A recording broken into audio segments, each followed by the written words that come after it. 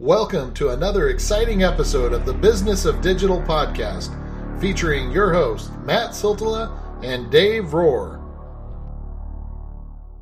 Hey guys, excited to have you join us on another one of these exciting podcast episodes. We got Dave over there. How's it going, Dave?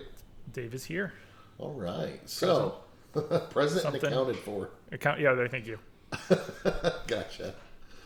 Well, let's just jump into it. So today, I don't know if this came from a tweet that you saw or an article that you read, but the title that we're going with right now, guys, is Ways to Test and Improve Your Organic CTR. And so maybe Dave just kind of set us up and what made you think of this one, and we'll go from there. Well, it's come from a test I did with a client last November, December. And then I'm working with a client right now where we just did something in recent weeks, and we're already seeing bumps and jumps in traffic and impressions and clicks and rankings. But it's working on improving your CTR from Google and Bing. And, you know, you'll see tons of doomsday predictions, and yes, we are seeing less clicks from organic traffic and even less organic opportunities. Yeah. At least from a typical blue link. You know, you can have images and videos, and we can argue that separately. Yeah. But we're just talking about, you know, your normal page, trying to get traffic from, you know, that number 2 or number 1 or number 8 listing on Google and Bing. How do I get more people to click, even if I'm a little bit further down? Or number 1 even. How do I keep getting that high amount of traffic? And it came from that, but then I also saw Aleda did something recently. Cyrus over at Moz just posted something. And then there's been some other stuff where SEJ tested 3.9 million emails. Wow. Just a few. Over a month or two, I think it was. And they tested putting emojis in their emails. Yeah, that one was the interesting one, and we were chatting about this a little bit ago, but Matt loves. Matt loves emojis. No, I haven't read that. Well, I do when we're chatting back and forth, but not in an email subject line. But it's like I was telling you, when I see any kind of emoji or anything like that in an email, I automatically delete it. And I didn't read that case study, so you'll have to let me know if it kind of coincides with their findings. But anytime I get anything like that, I usually just delete it, because in my mind I'm like, spam, I don't care about your stupid emoji, get it out of my email inbox. And it basically their data showed, and their data was for, you know, SEJ, so it's targeting professionals, if you want to call us that do SEO, social media, PPC, content somewhat marketing, professional. so and so. What's that? Somewhat professional For the most part. Professionals. But it actually showed, you know, based on their data and their A/B testing, what they could, the emoji open rate was lower for the month or two that they did the testing. And it would be interesting to, and that makes sense, like with what I just told you, but it also, you know, it makes me think about other things, like, you know, back in the day when I used to sell a lot of stuff on Craigslist, now it's just easier to sell it through, you know, a group on Facebook or something, Marketplace or whatever. But I look back at, you know, some of the things I used to do.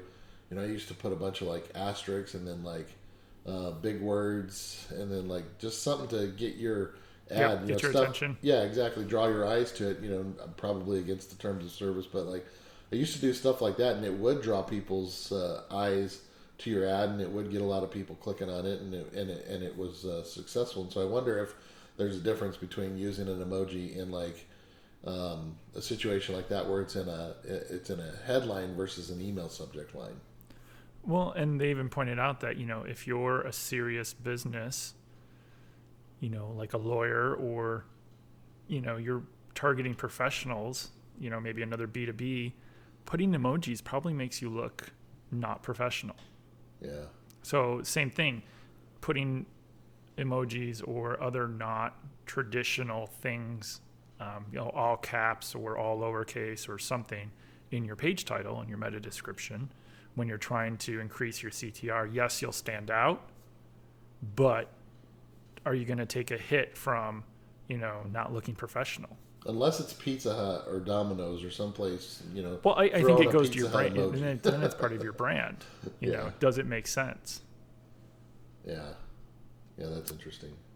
Which I think is a good segue into the data or the testing that Cyrus did with Moz, where they decided to test in their SEO or their title tags, including your brand, boilerplate, category, and they kind of went down the list for their whiteboard and a couple other things. Do they take out the category name? Do they take out the brand name?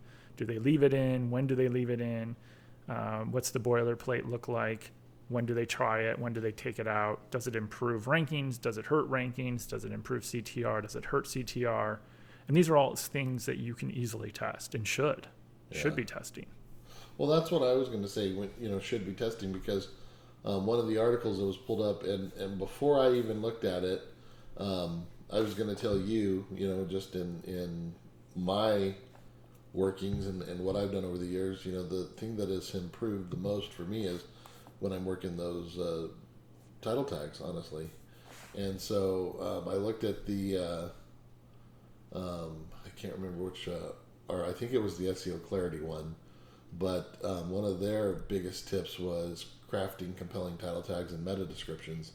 And for me, forever, like if I want to improve something, or if I have a page that I think is doing well or that could do better, or versus a page that's not, that's one of the first things I'll go and do. And I'll go and work in, again, like I'll have my focused keyword that I want, the point of that page and what I want to rank, but then, I'll craft that title tag around it to get people, to do what I want them to do, to click on it. And so, like, that's one of the things that I'll do. And I noticed in that article, like, it was one of the first,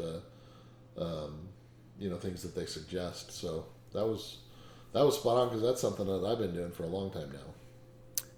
Yeah, I mean, the very first thing whenever I start to write title tags and meta descriptions, it's the same when I start writing ad copy for paid. What are other people doing?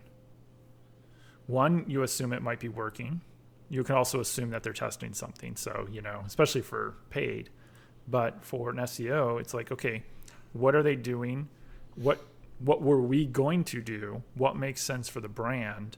And how can we look similar but also stand out just a little bit? Yeah. Like if everyone has, and I have the SEO Clarity example open, if everyone talks about balloons, bargain balloons, special balloons, and then one just lists off like, just keyword stuffs. Well, keyword stuffing, yeah, sure, they're ranking well, but yeah, that's not going to get me to click on it. Yeah. Yeah, it's not going to get you to click on it. So, one other one has like something about sale, some has special. What can we do in between those that makes sense? Can we say largest selection? Do we have, the fastest shipping? What is our, unique thing about our company or our product or service or business that we can use to help one sell, but also help encourage that click? And I got to tell you, the users, so to speak, are starting to get a lot more savvy. For example, I'll pay attention a lot of times to stuff like my wife says, and she'll be looking for something, and she'll make a snidey comment about, oh, this is just a excuse me, this is just a keyword filled title tag here. Moving on. And I'm just like, I laugh at it because, and again, obviously, she's been around me a lot, but she's also, it's one of those things that that they're paying attention to. Like they're getting, we're in this industry long enough, and we've been doing this long enough that, like give the people what they want. They're not, give them the information they want to know. Like I love this example that you were talking about with the balloons, because, I can see right here from the title, I got 50% off, and it's 4 balloons, and I'm looking for a sell, and I can even look at it in the meta description and see what it's doing, discount prices, and it's going to make me want to click on it versus something that's just giving me none of that information and lots of keywords, period. Yeah. And the meta description for those in that example as well is the same. It's like one clearly is just keyword stuffed gibberish. The other one, they must not mention balloon anywhere because it looks like it's just scraping everything from the site. Yeah. And then that one is somewhat weirdly crafted with the percentage and stuff. But yeah, like you should be testing not just your page title, but also your meta description. Well, one of the first things that I do too is and I'm glad that you mentioned this earlier because I'm always going and seeing, like, I'll type in a specific phrase that I want to try to rank for, or if whoever I'm working with is like, hey, can we do, like, just the other day I had one of my good buddies was like, hey, we're offering air purification systems. Obviously, it's something that's a big deal on the East Coast now, since we're all, or West Coast, because we're all burning up and fires everywhere, and so people are like worried about their air quality, and so like we started looking at those kind of phrases and what it would take to rank and get them to come up. And one of the first things I do, Dave, is I pay attention to what my competitors are doing, which ones are coming up. First of all, paying attention to what they've done SEO wise to be able to get there, but then also looking at those simply for the which one of these would I click on if I were looking to do this, and going about it that way. So, Yep. I'm trying to think of a product.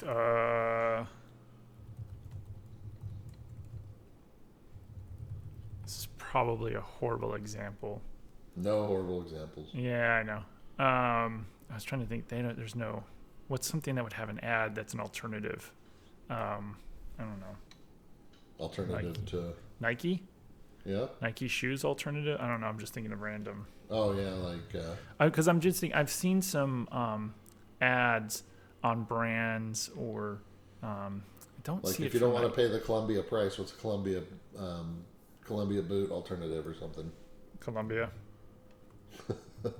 Hey, I wore Columbia in Norway and they kept my feet warm. So I may have a pair. Yeah, it's all best winter boots. I think it's got to be like a SaaS solution, or you know what, like Canva. there you go. Yeah, so there it is. Same type of thing where people are using the page title to clearly call out Canva alternative. 10 of the best Canva alternatives. Meet Snappa, easy alternative to Canva. So first they lead with their name versus not. AppSumo has gone the way of creating a list. Where's another actual product? Most of them are all lists. So kudos to Snappa for getting on there. Everyone else is a list. There's someone, AppSumo is doing an ad for a competitor that they have a deal for, where it says, they actually don't mention that it's an alternative, which is interesting with the keyword. But then Google lists out a bunch of tools. Yeah. But it's the same thing. It's like everyone's got that numbers. So, this is another thing. If everyone's listing out numbers and you don't have a larger number, people are going to go, oh, well, you only have 5, but they have 30 and they have 40. So if you only have 5, you need to make sure that you're explaining why, 5 of the best alternatives. Yeah. We won't waste your time, Well, that even gets me thinking about like a lot of the service industry brands and whatnot that I work with. I've seen things that I've done that have helped their CTR on this kind of stuff by putting in simple things as, like, for example, we're here in Arizona, it's hot, AC services, things like that. We've talked about it a lot, but a lot of times, your air conditioner cuts out at you at inconvenient times at like 10 o'clock at night, and you're always wondering, well, is there anyone I can even get a hold of? Well, you do a quick Google search and you're able to find in the title 24-hour service, things like that, letting them know that, hey, 24-hour emergency services, things like that we've thrown in to certain pages has helped the CTR dramatically. So, I mean, just think about the simple things like that. Well, and I've done that for service companies where we cut the normal items, the normal offerings for service. It's a question of, when do your normal service hours end? At 5 p.m., at 7 p.m., at 9 p.m.? When does it become emergency? And then we shut off the ads at that time, and we flip on new ads for emergency that speak to it. And then they go to a different actual landing page because it's a completely different thing. There has to be a phone number. And And then one person I worked with, they actually didn't have a lot of people on staff. So they actually didn't want a lot of that traffic, but we wanted to make sure that they were at least there for some of it. And so we would just set that budget and that campaign for small. So, talking about improving your CTR, it's also for PPC side of things, just getting the right people getting the people to the right page under the right circumstances as well. And I think that's something you should also look at. Aleda had a really good, she did a presentation. If you can read Spanish, I will drop in a link to her slide share she did, because the presentation is in one of the first Spanish ones she's done. But she actually came up with like a flow chart of what to do to improve poor CTR and organic search results besides improving rankings. And the very first question, and I think a lot of people skip this one, is the query relevant? So when you go into Google Search Console, pull up the queries that are driving impressions and clicks for that page. And if that overall CTR is low for that page, is it because it's ranking for a lot of nonsense words that really don't make sense? And why is that? Yeah. And that really should be the very first thing you do. Like, you can mess with the page title, you can mess with the description, but if it's ranking for keywords that really has no, and I've seen this where it's like, oh, our organic traffic is crushing it, but it's all junk and they all like leave. Yeah. So if your bounce rate is, 99%, it's like, well, we've got a good CTR, we've got good rankings, we're getting traffic, but it's not for relevant queries. It's not for relevant audience. So really it's useless. So what you're saying sometimes is we have to do some education to them. Well, and you just have to do your due diligence to go, okay, is this page, what is the content? Like, who's getting there? And we have that problem for one page for a client where we get a ton of traffic to it, but it's all not the buyers, it's the users. And we were trying to get in front of, the people that make buying decisions, not the people that are trying to use this product. Gotcha. And so that page gets a lot of traffic. And so we're trying to create gates and awareness on that page for, in the event that a buyer gets there, we're like, hey, you found this page, great. But we think you want this page. If you're curious about the product or the service or whatever it is someone's selling, we've almost created like an interstitial and stuff. And I've done that before for calculators long ago. We had people that would every month without fail come and use these calculators, and we're basically freeloaders. Instead of paying for a service, they would do it manually with these calculators. Yeah. So every month, I think it was like we had pop-ups that would show up once a month or once a quarter. I forget what it was. I think we tested it. And something would pop up and say, hey, we see that you've been here before. You still keep using this thing. If you want to try the service for a month or a quarter or whatever it was, we'll do it for you, and you can see how much time you save, because we think you'll save time. Yeah. And that was our offer, was like, hey, you keep coming to use this thing. You're doing it manually. We could do this for you and do it right. Yeah. You pick. And then they'd close it, go use the free tool. In a month or 3 later, we would try again. So, Damon, wrapping things up on this one, what are the big takeaways, and what do you want people to get from this? Just give me the last tips for them. I will include Aleda's little flow chart, which kind of creates, it basically sums up everything we've just talked about. The flow. Is the query relevant? Okay, now what about your page title? Is it right?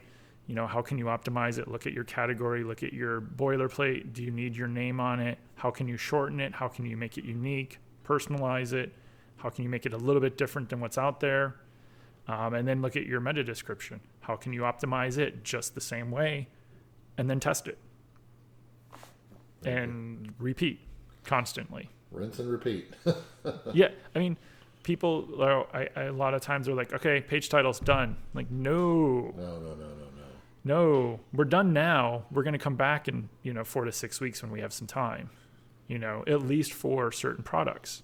You know, Yeah. the pages that get the most traffic, at least try those and then roll it out to other ones and see.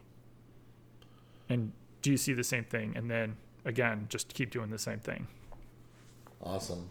Well, and like Dave said, we'll have all the resources and everything that we've talked about or referenced.